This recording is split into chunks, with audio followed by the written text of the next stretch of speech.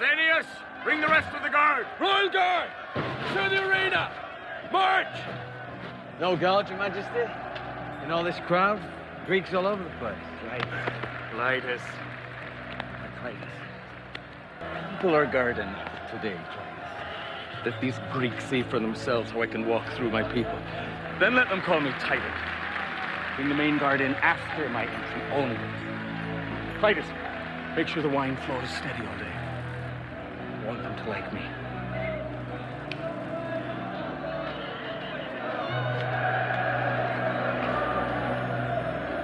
Weren't you told? I go in alone. Follow with the main guard. Go on. Go on. Father, it's best to go with you. You want the world to say you're my successor? Is that what she wants?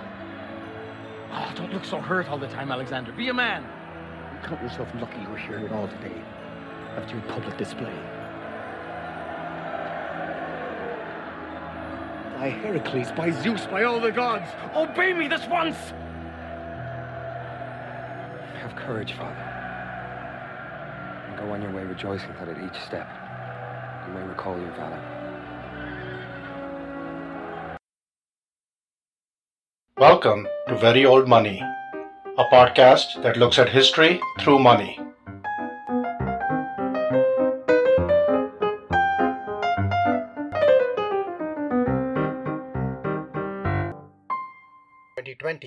And I think I'm going to be able to scrape this episode in and get it in just before midnight Central Standard Time. The usual announcement before we begin. If you are listening to this podcast on YouTube instead of regular podcatchers, please hit the subscribe buttons below the video. Also, please make sure to hit the bell icon to the right and choose all notifications. That way, you will automatically be notified as new episodes load. Also, this podcast is now available on Amazon Music. If the coins I mention in today's cover art do not show up in your podcatcher, you can view all the coin images at the website on veryoldmoney.com. We have two coins in the cover art today, and they're from our old friends Classical Numismatic Group LLC, who you can visit at www.cngcoins.com. Last time, we left Philip on the verge of his great Asian campaign. Attalus and an advance guard had moved into Asia. Philip had organized a big party at Aigai to celebrate the marriage of his daughter Cleopatra with her uncle Alexander. The whole family was back together, after which Philip and Alexander, now this is his son Alexander, not his brother-in-law / son-in-law Alexander of Epirus, would join the army in Asia.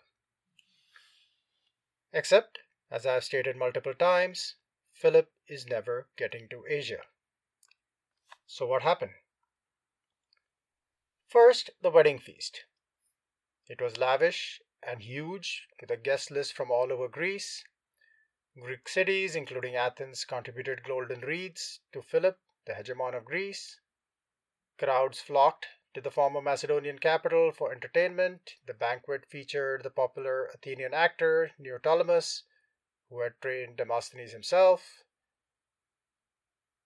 And the late night party had no Sarpus like Attalus to spoil the fun with drunken toasts. And after this, the next day was scheduled for games. Crowds packed the theater, where statues of the 12 Olympian gods were carried into the theater, along with a 13th statue of Philip himself. Was Philip claiming divinity? Now, as the clip at the beginning of the episode shows, when Philip shows up, he decided to prove he was not a tyrant by having the royal pages stand back and having his friends go up into the theater ahead of him. What need did Philip, hegemon of Greece, have of bodyguards when surrounded by friends? Philip entered a narrow passageway to get into the theater, accompanied by his son Alexander and his brother-in-law / son-in-law Alexander of Epirus.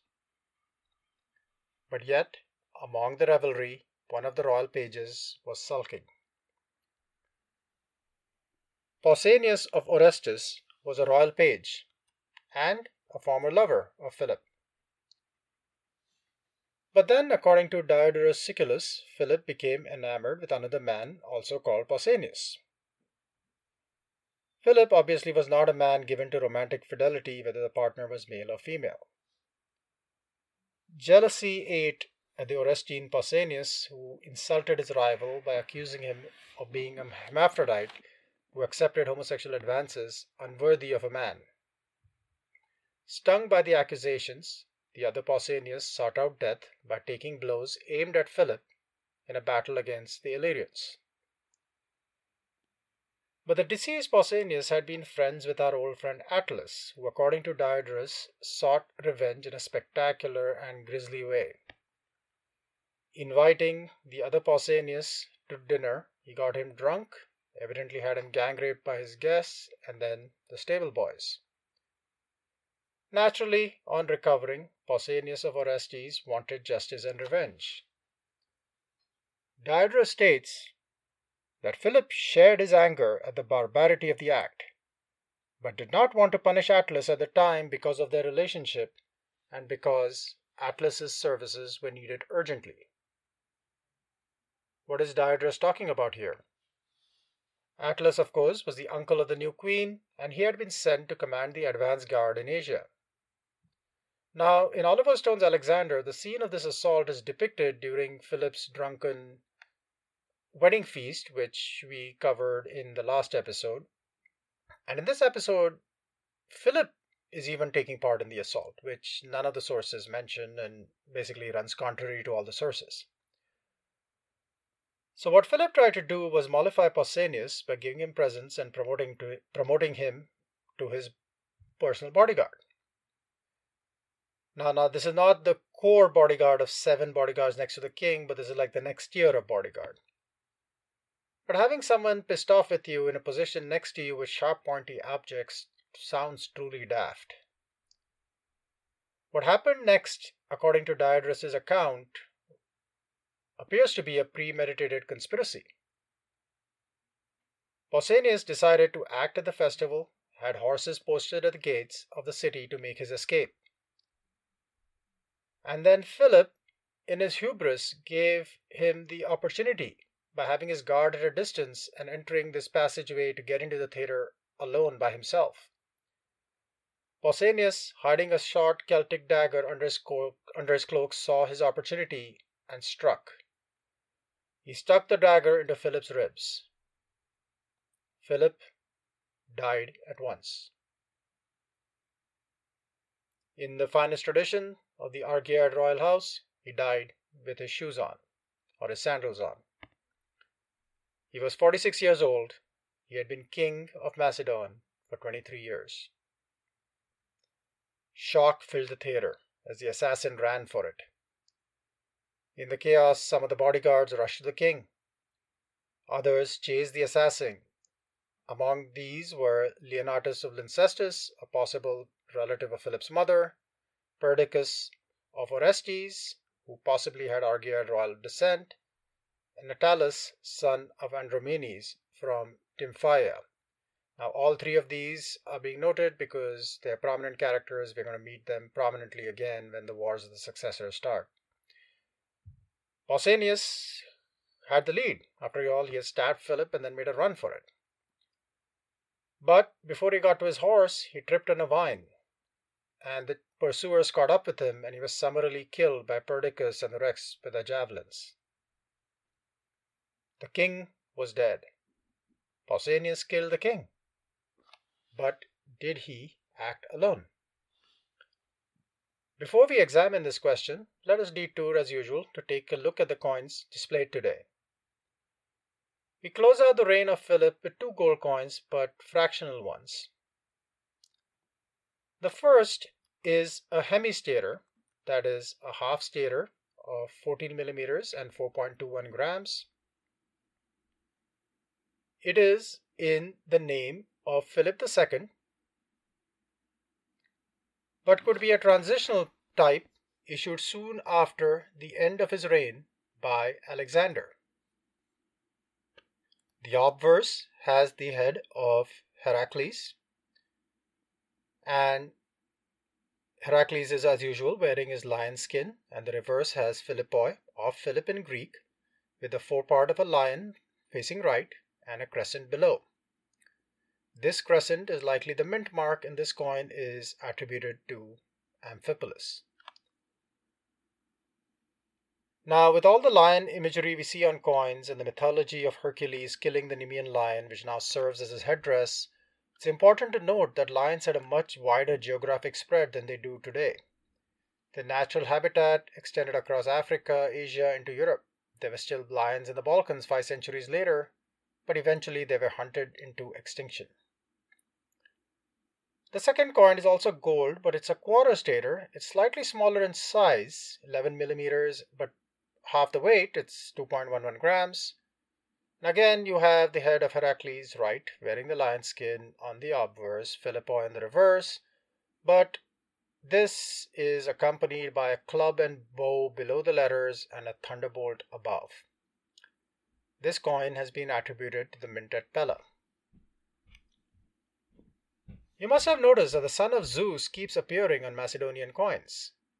This is because the Argeads considered themselves Heraclids, that is, descended from Heracles, and they were not the only Greek royal house to claim this. Notably, both royal houses of the Spartan diarchy, who were still ruling in Sparta, and a previous royal house of Corinth also claimed this lineage. Almost all the gold coins displayed in the cover art so far are in fairly pristine condition, though the Philips that were displayed in the last episode do often show up in worn more than these other coins. As I noted in the last episode, these coins were not used for transactions on a daily basis as frequently, so the wear on the Philips is also probably a factor of just how long they remained in circulation given how popular they were. So that is the coins for today. Those for now are the last coins we will see directly issued in the reign of Philip, though there are going to be a bunch of posthumous issues that are probably going to show up. If from time to time I find coins of Philip I didn't address, I may show them up in a supplemental episode. So back to the story and the tagline of this episode, Who Killed the King? The first option, of course, is that Pausanias acted alone from a sense of personal grievance against the king who had protected his rapist. This wouldn't be the only time in history a monarch was killed from an act of private vengeance. But on the other hand, such a publicly embittered bodyguard was a useful tool for people to use. Now, one thing that I noted last episode was chronology can become a big problem in the story of Philip. This Illyrian campaign where this other Pausanias got himself killed was in 343 BC, which is 7 years before the assassination. At that time, Attalus was a relative nobody, and his rise to such prominence basically happened because his niece caught the eye of the king a couple of years before the assassination. Did Attalus wait 7 years for his grisly rape revenge? Or if the rape happened then, which does not square with Diodorus' chronology, did Pausanias stew for 7 years before taking it out of the king? Or is the story of the two Pausanii unrelated to the assault? Did something else happen? Was something else lost in the weeds and the mists of time? Who knows? Now, there were a number of people who potentially wanted Philip dead. One of the first obvious choices is his embittered wife or ex-wife Olympias, who has now been displaced by a younger Macedonian queen, and she faces the prospect of her son possibly losing his rights to the succession if said queen produces an heir. Now, the ancient historian Justin pins the blame on her by stating that she provided the getaway horses for Pausanias, crowned his dead body, and then provided him with a lavish tomb. But starting almost immediately with his accession, Alexander hunted down people accused of being in cahoots to kill his father. Now, while he was very close to his mother, would he really look the other way while she went ahead and so publicly celebrated the assassination of Philip? It doesn't seem to make sense. Plutarch's description of the assassination is as follows. And so when Pausanias, who had been outrageously dealt with at the hands of Attalus and Cleopatra, and who could get no justice at Philip's hands, slew Philip, most of the blame devolved on Olympias, on the ground that she had added her exhortations to the young man's anger and incited him to the deed. But a certain amount of accusation attached itself to Alexander also. For it is said, when Pausanias, after the outrage he had suffered, met Alexander and bewailed his fate, Alexander recited to him the iambic verse of the Medea: the giver of the bridegroom, and the bride. This verse in Plutarch's is intended to mean that Alexander is suggesting that it is necessary for Attalus, Philip, and Cleopatra Eurydice to be killed. Except, as we discuss in the next episode, Alexander does not appear to have had any particular hostility towards Cleopatra. His ire was primarily based at Attalus, and it does not seem to have taken place until the ill-advised and possibly drunken toast at the banquet. Now, I've said many times Alexander feared being displaced by a child of the new marriage, but he's also a grown man. Now, there's a question about his popularity with his foreign mother and his recent rift with his father, but he still had a base of support among the young nobility. Did he really need to fear a babe whose mother's family had only come to prominence so recently? But then again, people have noted the speed with which Pausanias was eliminated rather than captured for questioning, and the fact that some of Alexander's friends were the ones who did the chase reeks of a cover-up. It could be a cover-up. It could be them just killing him in the heat of the moment. Who knows? The next fairly obvious candidate is the great king of Persia. Facing an invasion, he may have decided it was easier to pay someone to cut off the head of the Macedonian snake in the hope that the Macedonian state would collapse under the usual succession tumult, or that the new king, being likely to be very young and fairly untested, would be unequal to the task at hand. And as we'll discuss in upcoming episodes and even a little today, the transition of power was not smooth.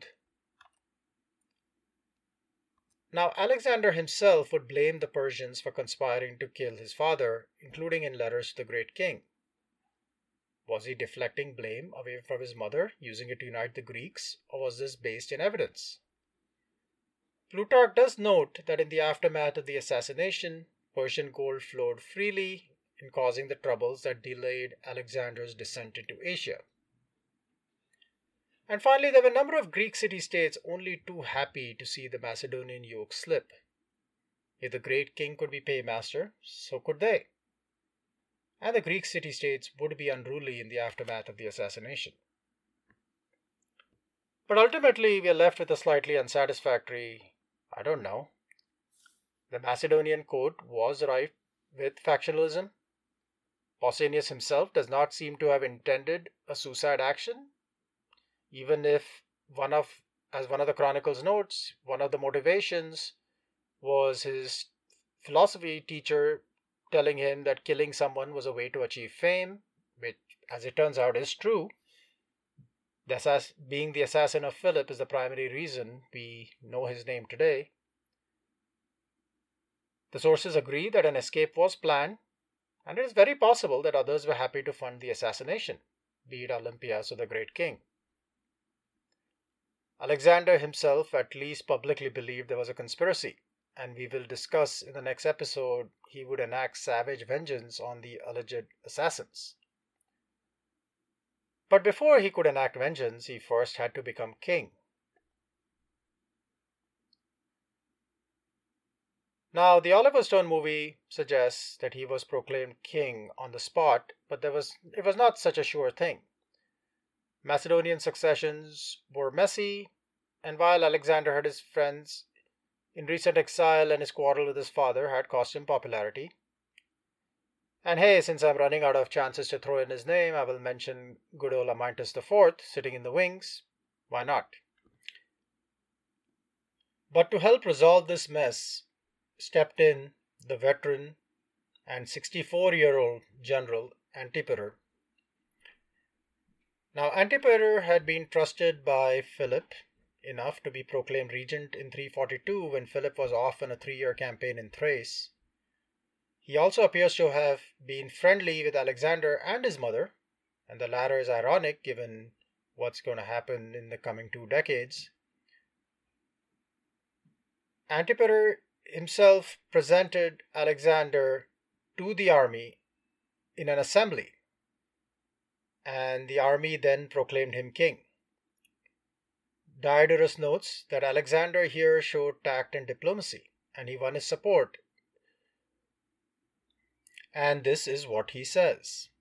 He, that is Alexander, established his authority far more firmly than any did in fact suppose possible, for he was quite young, and for this reason not uniformly respected. But first, he promptly won over the Macedonians to his support by tactful statements. He declared that the king was changed only in name, and that the state would be run on principles no less effective than those of his father's administration. Then he addressed himself to the embassies which were present, and in affable fashion bade the Greeks maintain toward him the loyalty which they had always shown his father. Ha! Fat chance of that. The Greeks, of course, are not going to show him such loyalty. But for now, we will wrap this episode up with Macedon having a new king. The king was dead. Long live the king.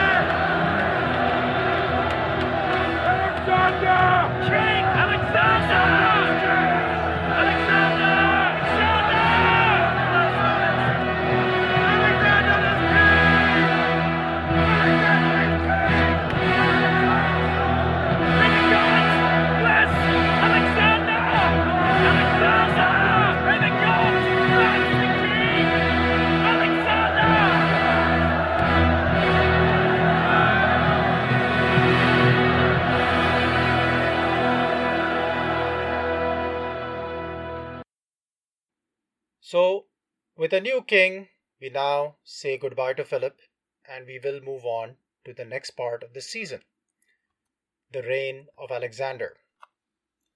But wait, there is more. We last left the Persians in episode 2.5, that is the 6th episode overall, with the death of Cyrus the Great and the accession of Cambyses II. I initially meant to get back to the Persians at a later date, and as I moved on to Macedon, I have noticed I keep referring to events in Greek history in the past that I have not addressed and left in a linear storyline. And I have no idea when I will actually get back to them. And now this is triggering both my obsessive compulsive and attention deficit disorders. So this is what I am going to do. And this self-pat on the shoulder is why my decision to group these episodes by season seems prescient. As I have discussed previously, there are 2 numbers for episodes. This episode is episode 3.9 with 15 in the brackets. That is, this is the 9th episode of season 3, but the 15th episode overall. So, we're going to be jumping around a bit in the next episode, 16. We're going to make a short trip back to Persia in what will be episode 4.1. It will be called King of Kings. And at this point, I plan to cover 150 years of Achaemenid history in about 6 episodes, and this is aided in a great deal by the paucity of sources and a personal disinclination to get stuck in the minutiae on the subject. But I'm not going to leave Alexander marooned with his new diadem for too long. Starting about episode 4.3, as yet untitled, I plan to resume season 3. So our story on the Wars of the Successors will resume shortly in episode 3.10, The Great Purge. And what I plan to do is have parallel seasons running on various fronts going forward, and will likely release 2 episodes at a time going forward. So the goal is to get season 4 to the accession of the currently ruling Great King, who will face Alexander by the time Alexander personally crosses into Asia. After that, season 3 will continue on through the end of the story of the successors. After the current story arc of the Great King is completed, we will explore the coinage of the Persian satraps in the remainder of season 4. And these are likely to be shorter episodes focusing more on the coins. There won't be as much detail about the satraps. Again, you don't have a whole lot of detail to talk about some of these rulers. So these will be fairly short and I think fairly easy to produce episodes. And it will also give me time to talk about people like Mausolus of Caria, who was mentioned in the last episode. But wait, there's even more. Also, possibly around episode 4.3, you will get a third short season. Again, I'm guessing it will be 4 to 6 episodes. It'll be season 5, so starting with season 5.1, that will cover the Persian Wars. That is the Persian invasion of Greece and the following aftermath of the battles of Salamis and Plataea and Mycale. This has been alluded to multiple times, and again, part of the problem I have is I'm going on so many different fronts. If I keep going linear thing, I will never get to some of these episodes. And I don't want to be stuck in ancient Greece all along, because after this is over, I do want to move on to ancient India. I eventually want to get to Rome. And since there are multiple podcasts that deal with these issues, I don't intend to get super stuck in the details of some of these episodes, but we will have enough to discuss these issues. So, because the Persian Wars have been alluded to multiple times, I think that's a good time to get to it. And this is also a podcast that deals with numismatics, and it's sort of weird that I've been talking about Greece and Greek coins, and I've never really got to the Owl of Athens, one of the seminal coins of the ancient world. And pretty soon you will see also why I want to get to the coin Owl of Athens and introduce it before the Persian series gets too far deep as well. So I hope this is not too complicated. Basically, look at the number in brackets. That is the sequence the episode was released in. And of course, you can compare it to the release date. The 3.1, 4.1, 5.1, etc. will tell you what season the episode is in. So hopefully this will work. And hopefully this won't be too confusing. And hopefully I'm actually looking forward to this. And then also in March, well, wait. I'm getting ahead of myself. So you'll have to wait for that announcement. So, getting back to square one, we will leave Alexander a chance to enjoy his diadem for a bit. And we will see you soon in the next episode, 4.1, King of Kings. With that, I would like to wish all of you a very happy new year. I wish you and your families a very happy and prosperous 2021. And I will see you shortly. I promise. This is not going to be another 5-6 month gap. So I will see you soon. Stay safe, everyone. And Happy New Year. If you like this episode, please give this podcast a 5-star review on iTunes or the podcatcher from where you access this podcast. Good reviews are essential in getting the word out. Thank you for your support.